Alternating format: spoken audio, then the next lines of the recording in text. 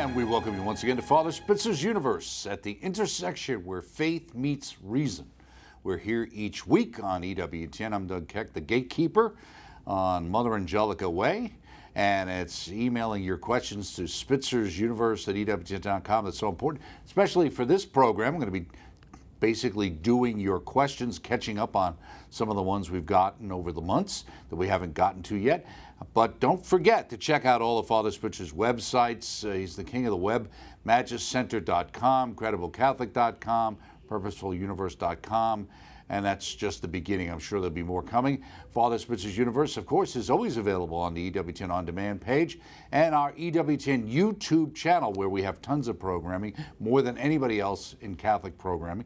In addition to Father Spitzer, there's this other Jesuit, and along with Jim and Joy Pinto, Father Mitch, and of course our homilies from the Daily Mass are there as well. They're all free, always available, EWTN On Demand, and you can get it through our app on your phone. So take us anywhere you're out and about. And today we're taking your questions, as we say, from our viewers. And with that said, we'll get to Father Spitzer, ask him to kick things off for us with a prayer.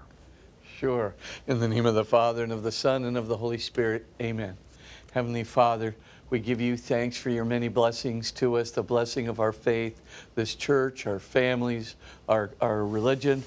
And we ask you, Lord, to send your Holy Spirit down upon us now, Doug, myself, our whole audience this day, so that whatever we do and say will be brought to fruition in your will for the good of your people, your church, and your kingdom. We ask all of these things through Jesus our Lord. Amen. And Mary, seat of wisdom, pray for us. In the name of the Father, and of the Son, and of the Holy Spirit. Amen. Oh, amen. So you ready, Father? We can hit the mailbag here. Yeah. Dear Father Spitzer, you discussed salvation outside the church on a recent show about how some non-believers can be saved. I know a person born and raised in the Catholic Church. In their adult life, after intense study and discernment, they came to believe that God did not exist and thus embraced atheism. Could this person be saved if they persisted in their sincerely held belief that God does not exist? Carmine. Carmine, here's what I would say. In order for you to commit a mortal sin which endangers your salvation, remember what you have to do. The first thing is it has to be a grievous matter. Well, becoming basically an atheist would probably be right up there in the grievous matter department. The second thing, though, is you need sufficient knowledge.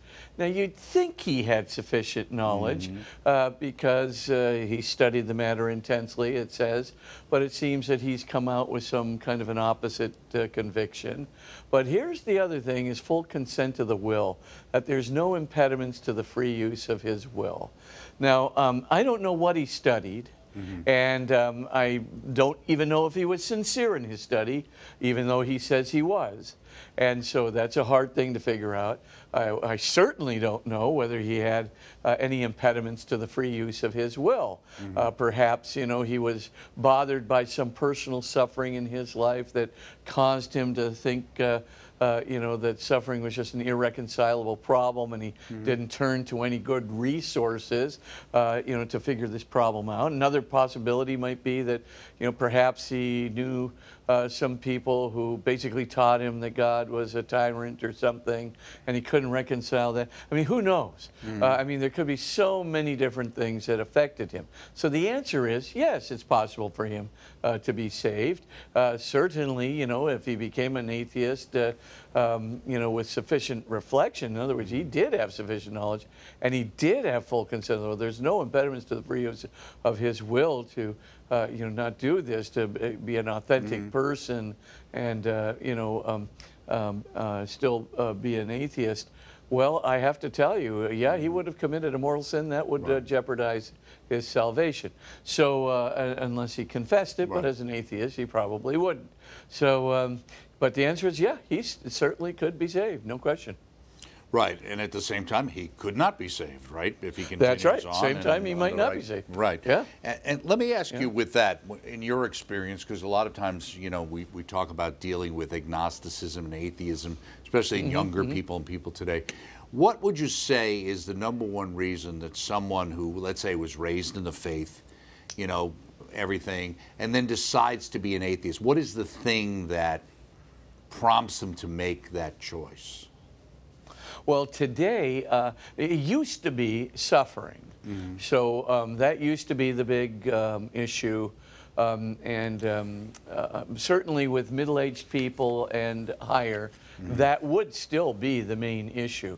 So there's some point of suffering that happened, or some suffering in the world, or something that this person endured that occurred, something like that, or they just said, you know, I just can't believe that God would allow this to happen.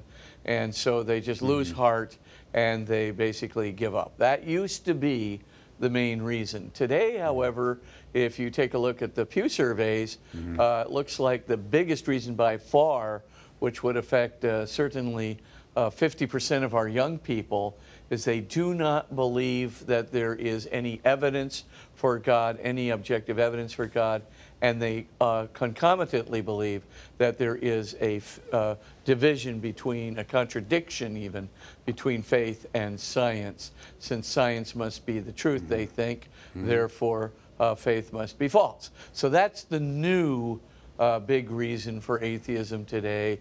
I think a lot of our young people fall prey to you know, a Dawkins site or something, God delusion site, something like that.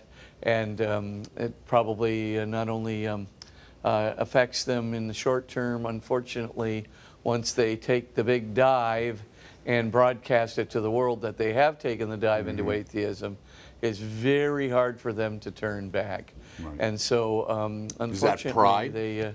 is that your own pride then? Yeah, they could be pride, or they feel themselves locked in. But yeah, pride is certainly going to fuel that fire without any doubt. Right. So, but yeah, it's very unfortunate. Well, but they always say I do it's think, easier to fool someone than convince somebody they've been fooled, right?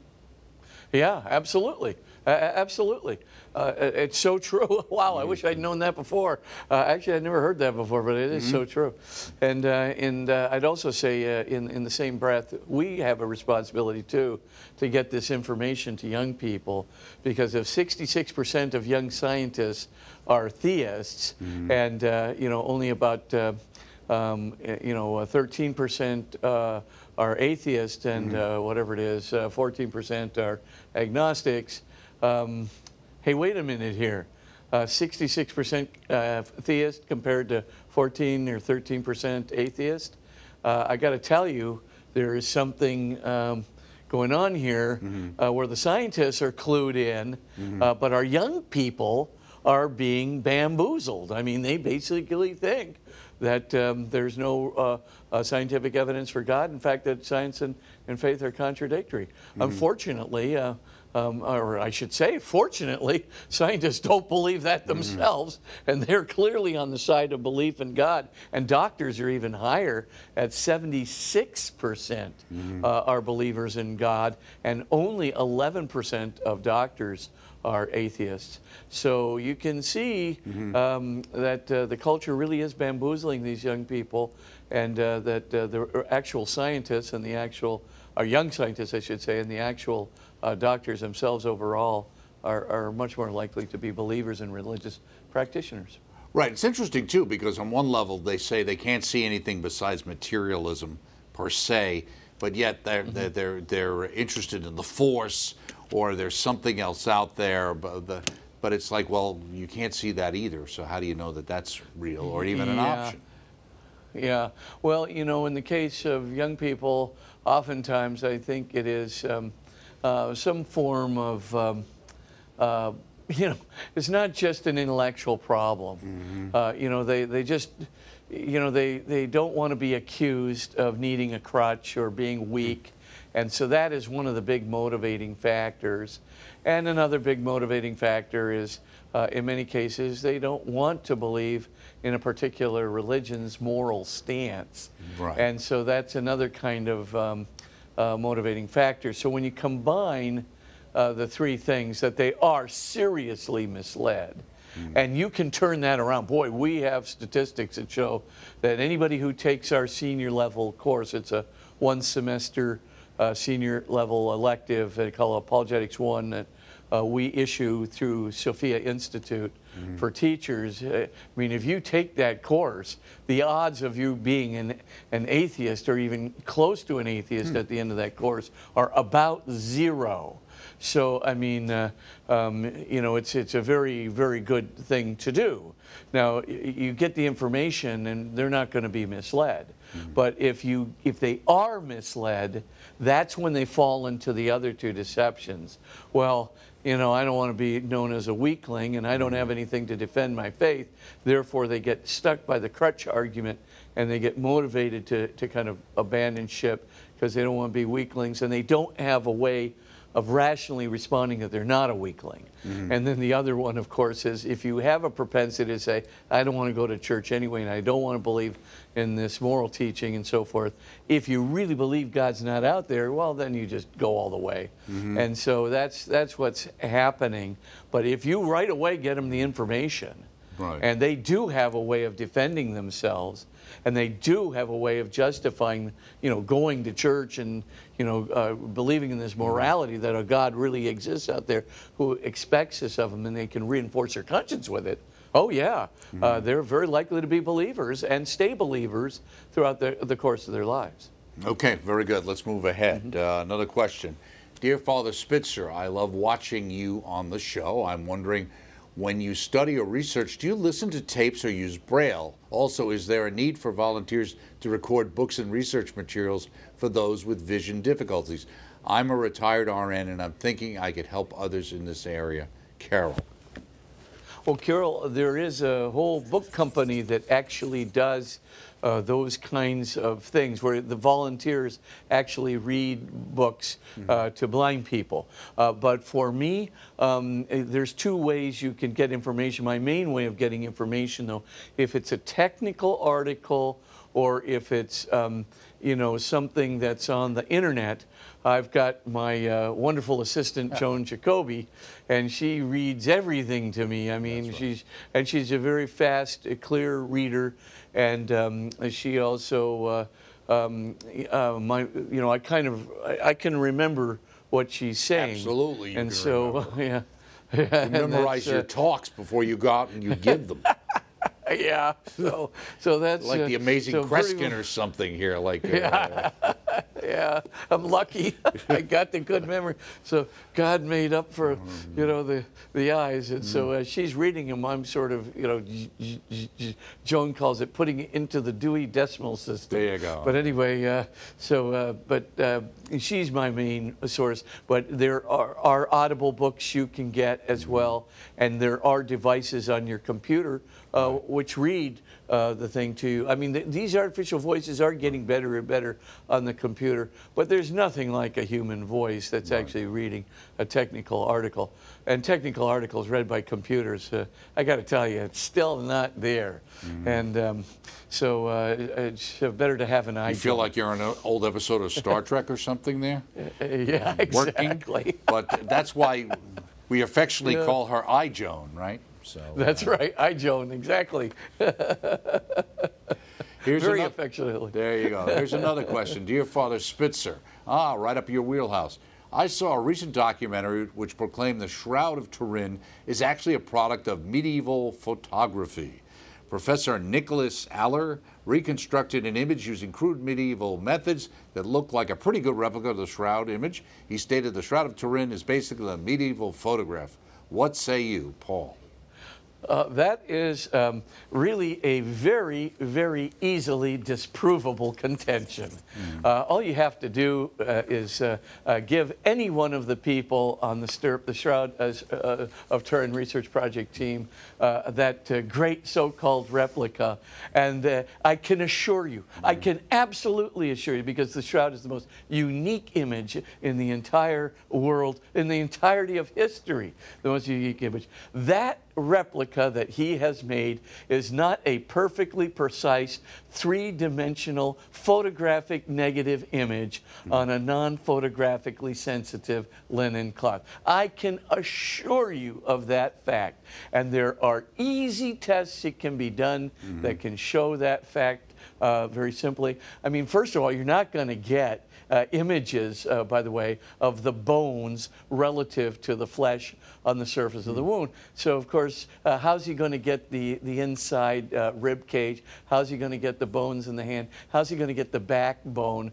relative to the flesh, etc.? I mean, this is, what this person has done is nothing more than in a complete absence of information. Talk about non-science, right? He hasn't even studied the actual image. He goes out and just sort of starts from scratch and says, I think I'm going to make a medieval photographer hypothesis. And then he goes off and he does his medieval photography hypothesis thing. And here, this looks like a pretty good replica right here.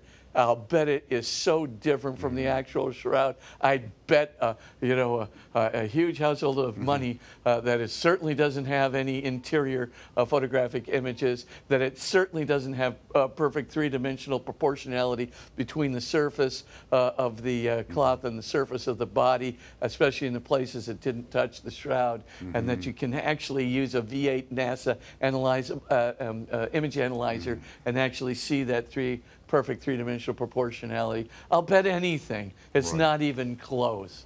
And of course, I can assure you that if you used a medieval photographic technique, yes, those medieval photographs that were lurking around. Now, I'm not a big historian, but I can just tell you, I haven't seen a lot of those medieval photographic images. You haven't been thumbing through your photo book for the medieval pictures? No, they just weren't around. Some great pictures from the Crusade there, those wonderful photographs that were taken there. It's wonderful that he has thought of this hypothesis. Now, if only Professor Aller could get us some information about where this is found somewhere in medieval history. And by the way, if you're going to make conjectures like this, you got to answer simple questions like, hey, wait a minute here. If it's a medieval forgery, then that shroud is only 700 years old or something like that. Well, if that's the case, if that's how you're going to date it, and the shroud's only around 700 years, well, we have a provenance for the shroud that's 700 years old. It was found right in Liry, France, 1350 or whatever it was, by Geoffroy de Chardin's announcement. That's when the Shroud of Turin actually has an established provenance. Now, if that's the case, tell me this.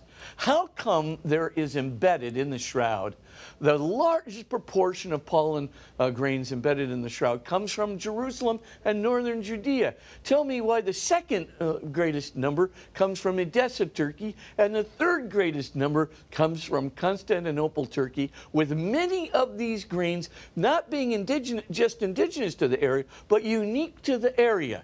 Now, if that were the case, you'd have to say, well, if the shroud's been in France and Italy, in Europe, in other words, in the whole time, then how did it get this huge buildup of pollen frames from pollen grains from all these other places, which would require hundreds of years of direct exposure to the open air in those places? How are you going to do that? I mean, these are just the common sense objections that people like that, who have not studied one scintilla about the shroud, they make these conjectures and throw it off as if this is actually passable historiography, passable history, let alone passable science. It's called laughable non-science. Anyway, enough said. Right. Well, again, you can sell books and you can make these, quickie documentaries there that play very well on one of the myriad of alleged history or alleged science channels with these crazy, they find some professor from some place,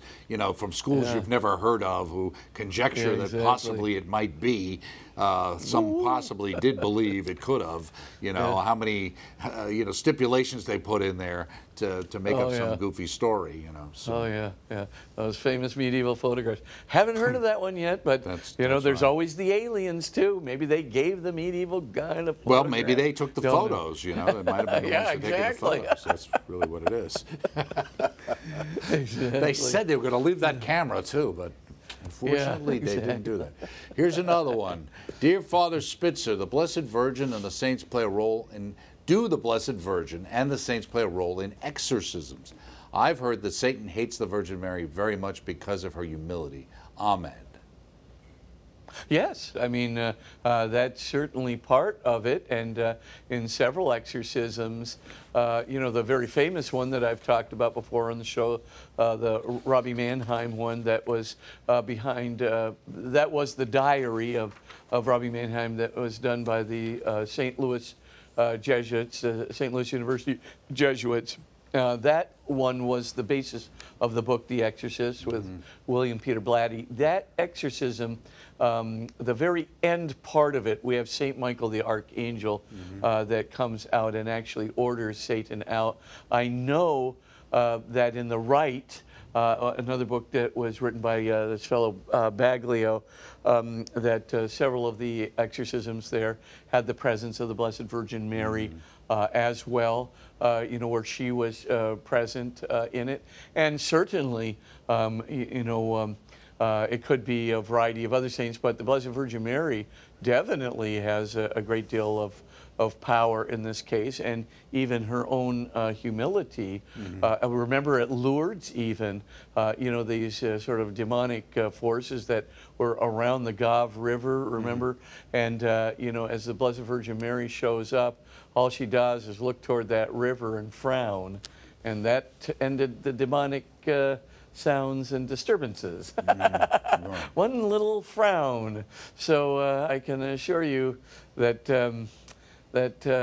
she could very much be powerful in those exorcisms. Right. Well, her purity must drive Satan crazy. So. Oh yeah, absolutely, and her humility both, and of course her love of God. Right. Next up, dear Father Spitzer, I never miss your program and learned quite a bit about the faith. Are having sinful thoughts as bad as acting on those thoughts? When I was a child, our parish priest told us years ago that one must confess sinful thoughts as they can lead us down the road to destruction. When do sinful thoughts cross the line and become mortal sins, Mike? And we kind of talked a little bit about this earlier. Well, first of all, Mike, yeah, there's a huge difference between having the sinful thought and acting on the sinful thought. Whatever you do, don't cross that line. So that's the first thing. Sinful thoughts, they can come and they can go.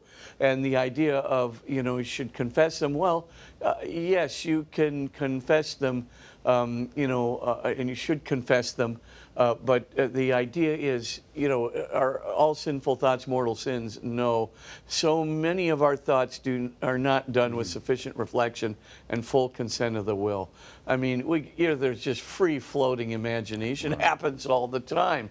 You can look at some, stimulus over here, and it provokes some thought over here. Look at your computer over here. Look at the television. Open the magazine. You walk down the street. Doesn't matter. All these things can flood into you. Not to mention even the evil spirit stoking that up. And trying to, lure you in even deeper. So with all these various things that are happening, what you have to start doing is, entertaining this thing, right?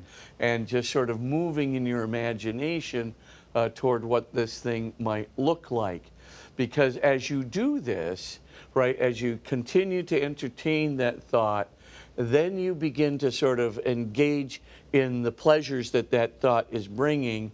Then your desire gets heightened. And now you're starting to cross into an area called the near occasion of sin.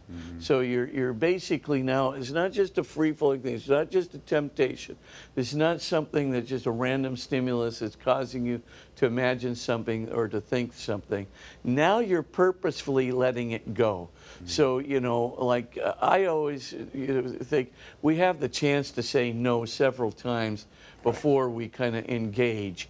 But, the main point is that if in the end you just go, no, I'm not going there. And even if you did let it go for a little while, I just don't consider it a mortal sin, because basically you're kind of getting, you're letting yourself get dragged into it, no question. But in the end, you basically, your no was definitive and you did not move into action. So I would just say, I would think thoughts are not that often mortally sinful, but an action that plays to that thought, if it is a grave matter action. Well, maybe yeah. the priest was when dealing with children, maybe at a school or something else, was figured, if you brought up these kinds of things that are tempting you, he could give you some advice of how to avoid those things from progressing into something worse, as you're kind of suggesting, right? Yeah, sure. Right. Here's another confession question. Dear Father Spitzer, I try to make it a habit to go to confession every other week. However, I often have no mortal sins to confess. Sometimes I find this embarrassing, and I think I may be wasting the priest's time. I wish that was my problem. What should I do? This is from Tim. Well, Tim, I would still just go to confession, because there are lots of graces there from the grace of absolution just doesn't stop at absolving mortal sins and even stop at venial sins. It really does give us that capacity to examine our conscience, and then that graced resolve after our examination of conscience, that desire to, I don't want to just slip back, it really gives you graced resolve toward not committing mortal sins in the future. So if you're going every other week, just keep going every other week. It's a really great habit, and I think it really does help you. In other words, you probably, the reason you're not committing some more mortal sins is because basically you are going to confession. That's a part of it, and your no really means no, because you're resolved on that. And I think those are part of the graces that come from confession. So stick with it. I think it's a great plan, and don't get too embarrassed. That's what the priest is there for, is to forgive those sins and to give you that full grace of absolution, which has many, many other graces besides just the absolution itself. Okay, we got about 3 minutes to the break. Here's another question related to that. Dear Father Spitzer, I read an article that quoted a former Catholic priest, that says a lot, as saying most Catholics no longer go to confession. He himself had not gone for 30 years. The article then stated that the Mass contains an absolution where the priest asks for God's forgiveness of the sins of all those present. This does not replace confession, does it, Leo? Leo, no. I mean, there is, that absolution that is present. May Almighty God have mercy on us, forgive us our sins, bring us to everlasting life. Yes, but I mean, the idea, that this is a replacement for the sacrament of reconciliation, that is just plumb wrong. Because, of course, what's happening in the sacrament of reconciliation is you're going there, you're troubling yourself to go to that sacrament, and you're going there even though it's difficult. You're going there with an examination of your conscience and preparing for it. You're going there and receiving then the grace of absolution that is particular to that sacrament, specifically for the case of mortal sins, right? And so, you absolutely, this is wrong advice, and I'm telling you, the devil's worst nightmare is that you go to confession. And so the idea that somebody says, I'm proud of the fact that I haven't gone to confession for 30 years because I'm getting absolution at Mass, this is crazy talk. I mean, this is absolutely wrong. And so my one thought would be that advice champions, Satan. He's powerless against, the grace of absolution. Why would you not take advantage of this great sacrament? Yes, you have to go to confession. That's trouble. Yes, you have to examine your conscience. Yes, you actually have to tell your sins to the priest. Yes, you get at the end of the day a real reward for doing that. Boy, that absolution not only forgives your mortal sins and venial sins, it just rips the grip of Satan right off your neck. I mean, that's a great reward in and of itself, and then the grace to resolve. So no, it's not a replacement. Was never intended to be a replacement. And I think that's really, really bad spiritual advice. Right. Well, it is from a former Catholic priest. So we shall take a break and have much more with Father Spitzer answering your questions. Stay with us.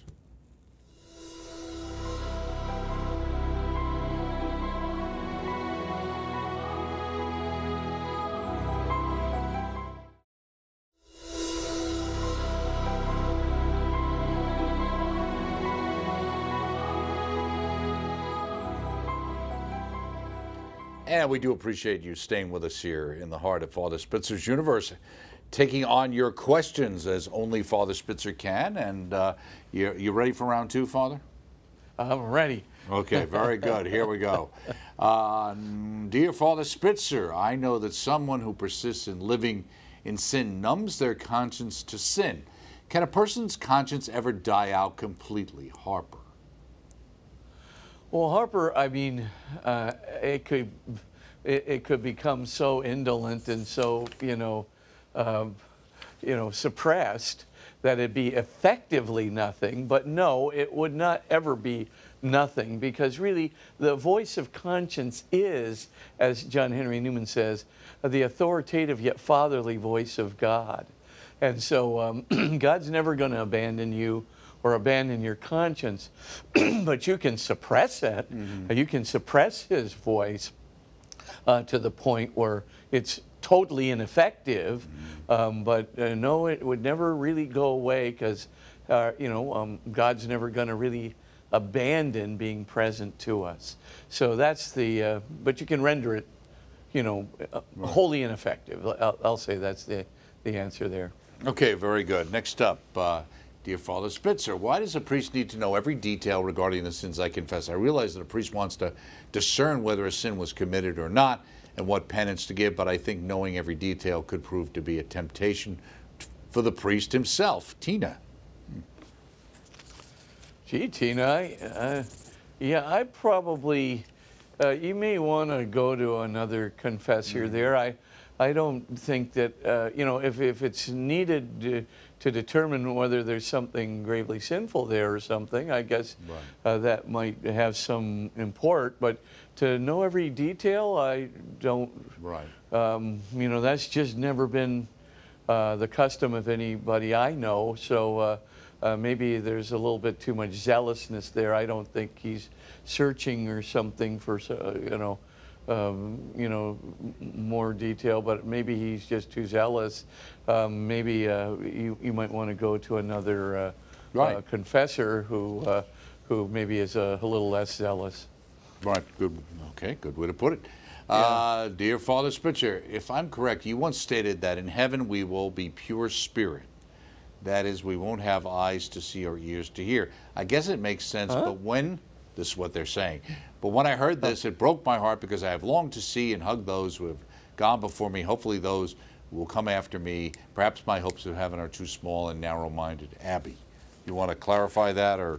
Yeah, Abby, I never said anything like that. That's not me. I'm a believer in the glorified body. Right. So a risen body, and of course, we'll have vision and you will see, and of course you'll have hearing and you'll be able to hear, and of course you'll be able to have contact with those you love, and of course you'll be able even to have a contact and see Christ and in all of his risen body glory too, and of course we'll be that same sort of interpersonal personhood that comes through our embodiment.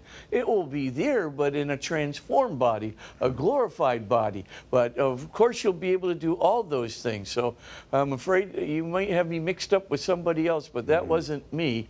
But boy, I can assure you, that's not a Christian doctrine about pure spirit. Right. So that's Christian doctrine is glorified body. Body, right. And I think it's because of the kind of a spiritualized body, in the sense that like our Lord's body was different, and you know what I mean. Obviously, it passed through, and so it might have been kind of they picked up on that fact. On that, that's a possibility. Yeah, but there's also the body part. Right, exactly. Yeah. So I get you. Okay. Right. I think that might be the case.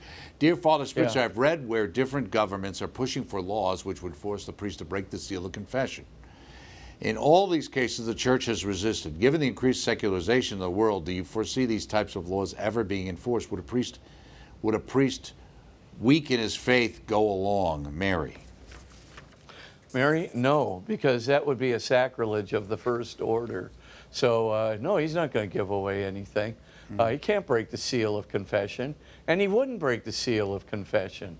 I mean, the idea that they're going to put you in jail, I mean, there's not a priest I know that wouldn't say, well, I guess I got to go to jail.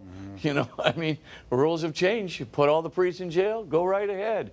But if this is a democracy, I don't think people are going to stand for that for long. So whoever's making those laws, get ready. You might get a little, whiplash there. You might get a little, payback. So politically too. So, Well, let me ask we you, definitely go to jail. Well, let me ask you. Let's go to taking it to the a more extreme situation. Somebody, a priest gets tortured or is threatened. We're going to shoot you in the head unless you tell us. So in that case, they don't have total consent of the will. So does that impact that? Yeah. In that case, I mean, if the guy really just had a breakdown and just said, I can't do it. Like, you have those instances where some of the, people who were being subjected to torture, in various places, bailed out and, admitted whatever they wanted them to admit. And that could definitely happen. And it may not be for that person per se a mortal sin, but still, he would not be able to practice his priesthood again until some bishop restored him back, from the automatic excommunication for the sacrilege. So, mortal sin's one thing, but that's basically an excommunicatable offense. So, you'd have to have some kind of restoration from the bishop. So, yeah, I suppose, some people did. There were, and the horrible things that happened in Africa and Nagasaki and things like that. There were people who basically just said, "I can't take it," and they caved in. Right. Okay. Next up, dear Father Spitzer, I've been reading a book about various Eucharistic miracles and how scientific tests are conducted to determine their validity. Since some of the tissue ends up destroyed, are there steps taken to prevent sacrilege in destroying the body of Christ, or is that not a concern, George? Well, George, I mean, every step is taken not to destroy anything. So even if a piece of that tissue is taken and it's brought to a laboratory in order to test for various kinds of things, the objective there is to preserve every bit of it. So that is the first thing. And none of it needs to be destroyed in order to do those tests. Right now, there are ways of investigating these things in the most respectful way possible. But I have to also believe that Jesus makes these kinds of transformed Eucharistic hosts available in this scientific age, because he's basically saying, please, tell this scientific age that this passes muster. This is perfectly, this is really living tissue. There are real living macrophage, white blood cells, various kinds of indications that there's even not just the tissue is alive and manufacturing red blood cells, but the white blood cells. The white blood cells are not going to last for one single second when the tissue is dead. How can you have white blood cells, macrophages, and everything else going, taking place inside this tissue unless that tissue is alive? And so this is really remarkable. I think what God is asking us to do is tell the world.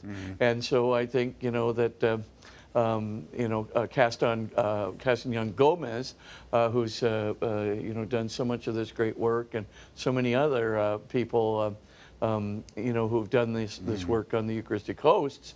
I mean, it's really, really important. And I think, like I said, people are being exceedingly careful not to destroy it. It's not like a carbon-14 testing where you actually have to, destroy the actual, tissue. And that might be what somebody has in their mind, as in the sense of that. Next up, dear Father Spitzer, I believe the Church teaches that the soul is infused at fertilization when a new life is created. But what happens in the case of identical twins? Are two souls infused at once? Is a second soul created when the original cell splits into two? This is something I've always wondered about since my brother and I are twins. Ben.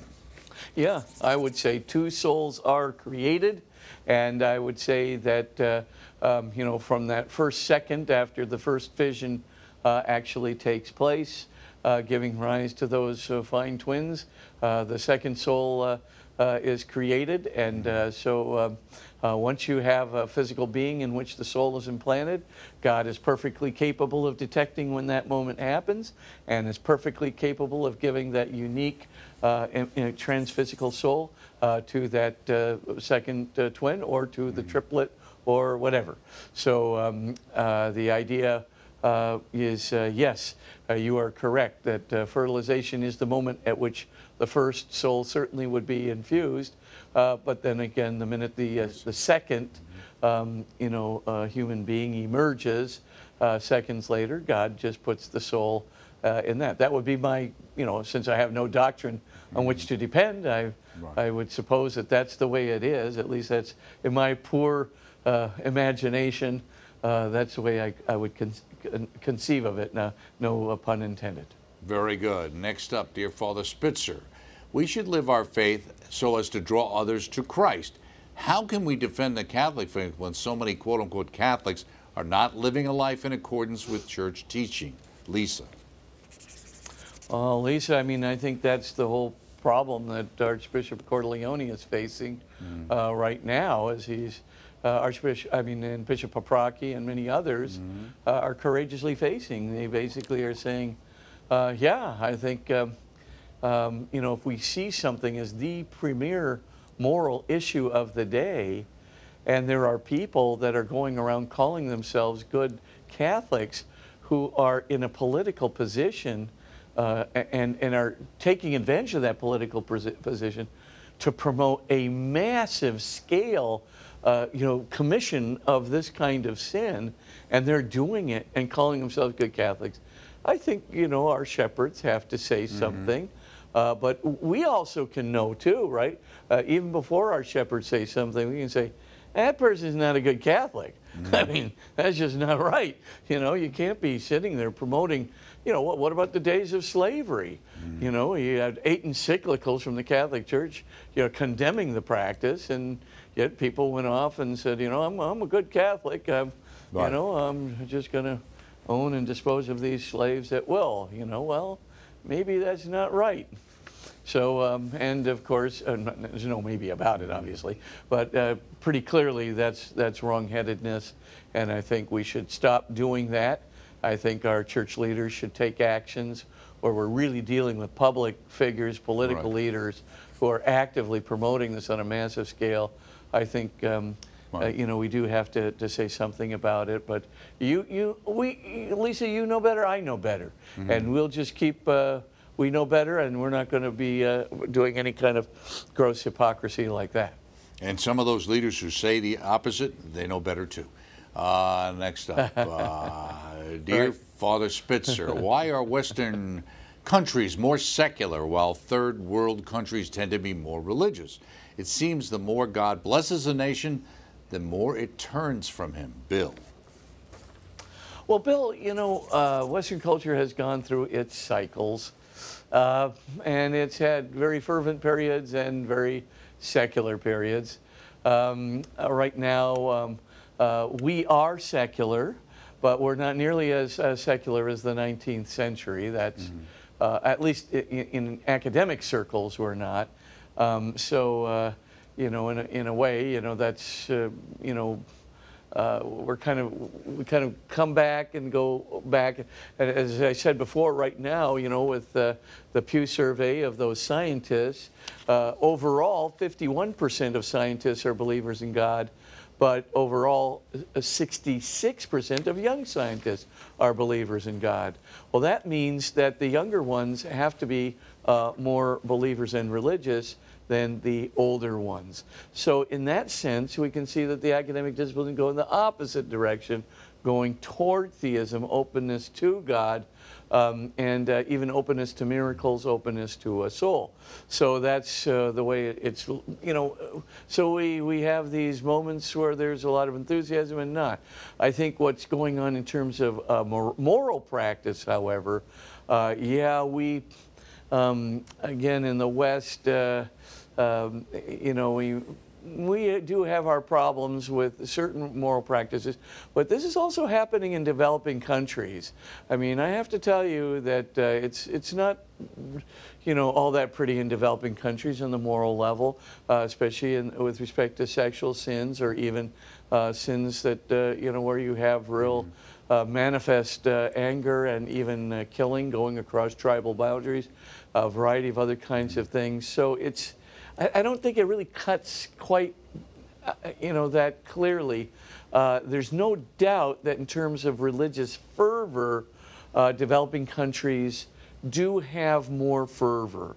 And I think, I'm not sure whether that is because in the West, you know, the idea of manifesting fervor or showing fervor is sometimes poo-pooed.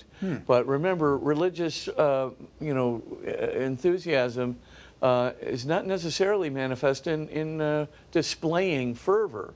You can be a very good, courageous Catholic who really does, you know, say things, you know, maybe not just among your friends, but even courageously take stands in public and in the public square, but in a quieter way.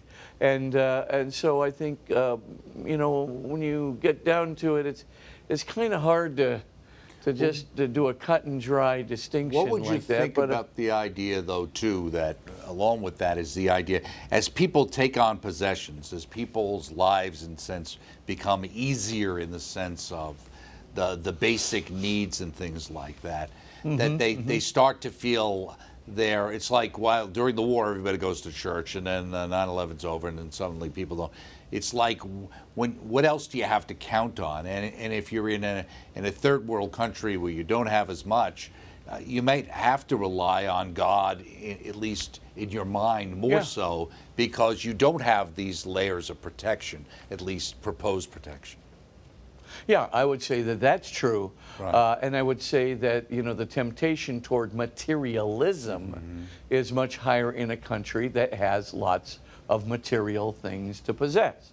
So no question about that. There could be definitely a greater incidence of material. I'm sure of it, that there's a greater incidence of materialism in the Western in developed countries than in developing countries. So that part, no doubt, I think that is true. And I also think there's, you know, you always have to have, though, a consciousness of really watching out for materialism as a part of your religious faith, because one day that developing country is going to become a developed country. And as it does so, you know, will it take on the same kinds of things? It might, but again, you can, you can't, if religions are, endow them with some intrinsic goodness that happens to be there because you happen to be poor, you know what I mean, necessarily. And certainly, if that was the case, then in some ways you'd say, well, if being a better person and more spiritual is tied to poverty, then we should all be poor, I guess, because that's would be the best thing for us spiritually. Well, in a way, you could probably say that there is something to having a simple life. Of course, nobody's going to want to have so much poverty that it jeopardizes the health or the well-being or the education of their children. That's just counterintuitive. Nobody's going to go there because common sense dictates, well, that's not a good poverty. But there is a simple lifestyle that is very good, that doesn't jeopardize the health and jeopardize the education and jeopardize the religious fervor of a child, or even jeopardize their lifespan, etc. So the idea, there is you got to figure out which kind of poverty is good. A voluntarily undertaken simplified lifestyle is a very good thing and very healthy. That's why Jesus says, right, the camel, it's easier for a camel to go through the eye of a needle than for a rich man to get into the kingdom of heaven. He's just giving a warning. He's just basically saying, look, you get attached to these material things, it's going to create a whole bunch of inhibitions to your getting into the kingdom of heaven. So maybe some poverty's not bad. You'll be better off in getting to heaven, and probably the people in developing countries will be better off, less impediments to getting into heaven than maybe the ones in the developed countries. So these are some of the trade-offs, but definitely the best thing of all worlds is not to have a destructive poverty, and at the same time to have sufficient development to watch out for the health and the education, the well-being of your kids, something of that nature. Yet at the same time, to not get attached to these possessions, to voluntarily, to live a simpler lifestyle, to live a humbler lifestyle, even though you have the capacity to own more, but maybe that you use that to give more, to give away some of those funds to do something good for the kingdom of God, etc. Very good. Another question with 4 minutes to go. Dear Father Spitzer, did Jesus inherit his DNA from Mary? Does the church teach that Jesus came from Mary's egg, or was she more or less a surrogate where none of her DNA was given to Jesus? Erica. Well, Erica, I have to believe that she, whatever she, I don't know how the DNA was given. I mean, I can think of about 3 possible scenarios, but I'm sure that her DNA is intrinsic to Jesus's embodiment. I have no question about that. Now, how did the Father give the counterpart DNA? God the Father give the counterpart DNA? Well, he made the first, double helix. He can make as many as he would like. So that's a possibility. Another possibility is that Mary communicates her own humanity in some other way, other than using DNA. If the Father wants to choose another way, he created human beings. He can choose any way of embodying his Son that is good, and to use, of course, Mary as more than a surrogate. She's not just a surrogate. Her participation in this, in Jesus' embodiment, is integral to the incarnation. So I'm sure there is a way that the Father could have done something using, Mary's own embodiment to do this. That's another possibility. So, but how this did happen, we simply don't know. And the Eucharistic hosts seem to be kind of they won't answer our questions because even though there's DNA material in those Eucharistic hosts, the problem is we can't get any polymorphs to amplify. In other words, there's just not an amplifiable profile in any one of the big 3, in Tixla, in Buenos Aires. I'm not so sure about Sokolka, but I don't if a DNA tests are done in Sokolka, but Tixla and Buenos Aires definitely, and that didn't, a DNA profile, amplifiable profile didn't show up. So in any case, I guess my main thought is that of course, Mary's participating in it, and I would think that her DNA would have to be part of that, and God contributed another part of it in order to make as it were, the new gene. Right, absolutely, and a lot of people would think, along with that idea, that our Lord, favored his mother, so to speak, looks-wise, possibly, sure, as they say. Absolutely. One last question before we go. I got a minute. So, dear Father Spitzer, I try to discern God's will for me through prayer, especially when making important decisions. How can I tell if it is God speaking to me, my feelings on the matter, or the devil trying to lead me astray in my decision? You got 60 seconds. Okay. Here's the main thing is feelings alone won't do the trick.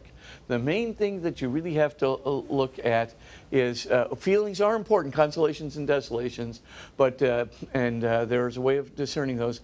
But you have to test some other things, especially look at the long-term effects on your on the level of your trust and hope and love, as well as look at the long-term effects in terms of your ability to resist temptation and appropriate virtue. If all of those things are in place, that's definitely the Holy Spirit speaking. But if you're going in the opposite direction, decrease in trust, hope, and love, decrease in the ability to resist temptation, appropriate virtue, and you're actually going in a direction which is not helping you to forward the kingdom of God in your life and the lives of others, forget about it. Right. You got to make a change. Even though you had a good feeling about it, it really wasn't the Holy Spirit that was really moving you.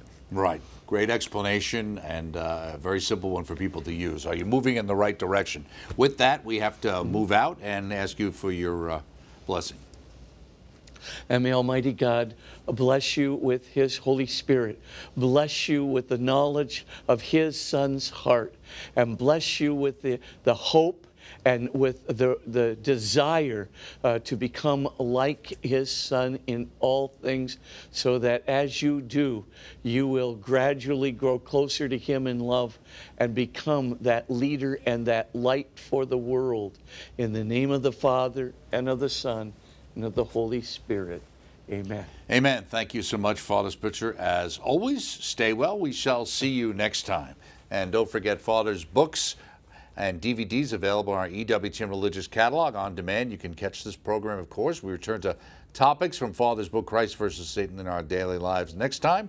And don't forget, bookmark my particular program. I get to talk to wonderful authors each Sunday at 10 a.m. Eastern Time. And don't forget to join us right here again next week at the intersection of faith and reason. A lot of questions, as you heard. Stay with us for Father Spitzer's Universe when the next episode shows up. Hope to see you then.